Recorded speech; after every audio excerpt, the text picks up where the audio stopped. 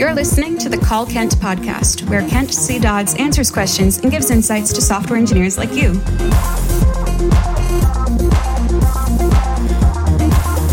Now, let's hear the call.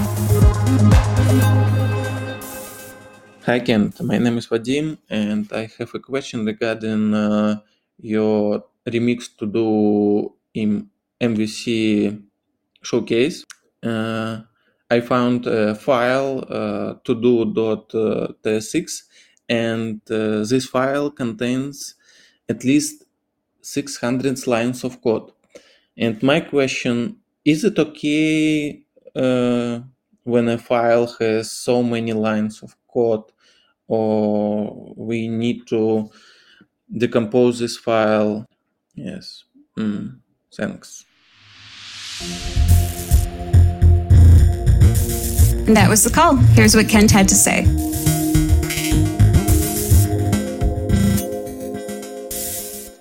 Hey, Vadim, thank you so much for the question. So yes, for those who are curious about the file that Vadim is referencing, I will add a link to it in the notes of this episode. And it is a re-implementation of To Do MVC in around 600 lines of code in a single file primarily.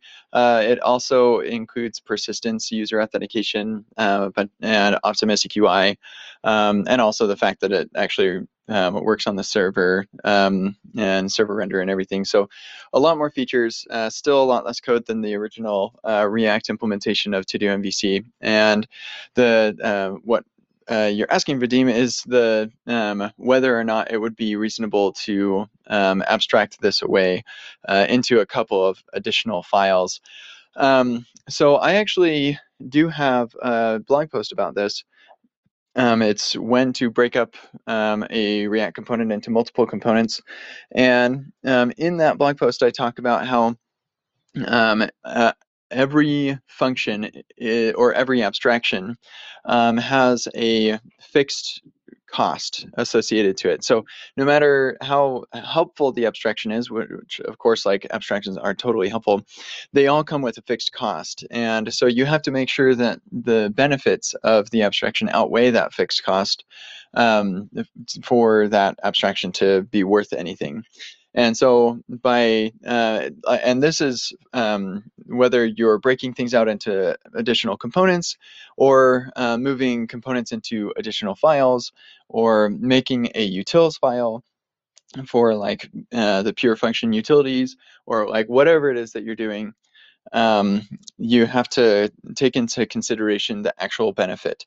And in this case, 600 lines for a single file, I actually well, for one thing, I should say a big part of the reason why it is this way is so that I can demonstrate it all in a single file, so people don't have to jump around throughout the code base to see or to follow the code flow, because it's like for instructional purposes. But like, take that into consideration. Like, if it's better for instructional reasons, then maybe it's better for practical long-term maintainability reasons as well. And so I don't see a whole lot of reason to create a bunch of files and move things around. It sometimes gives us the feeling like we're making things cleaner, when in actuality it's really just chores that make us feel that way. We're not actually making anything necessarily cleaner. So in the case of the To Do MVC implementation specifically, I like the way that it is. I would not break it up into additional files or whatever.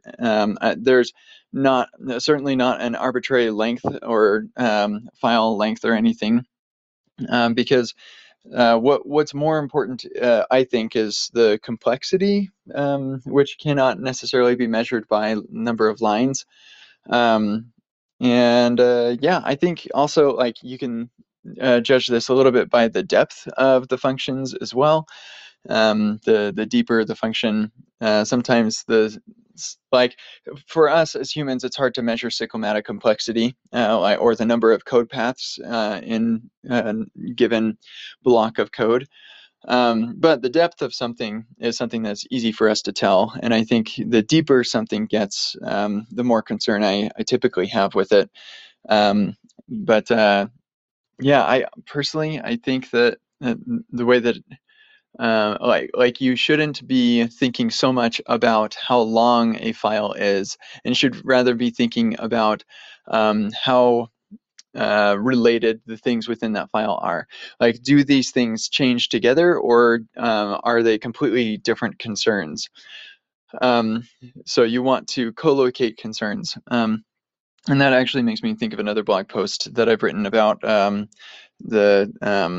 co-location of, or I think it's just called co-location. So I'll link to that as well. So a couple things that you can take a look at, and I hope that this was helpful to you, and I hope you have a wonderful day. This has been the Call Kent podcast. Learn more about Kent at kentcdodds.com and get your own questions answered at kentcdodds.com/calls.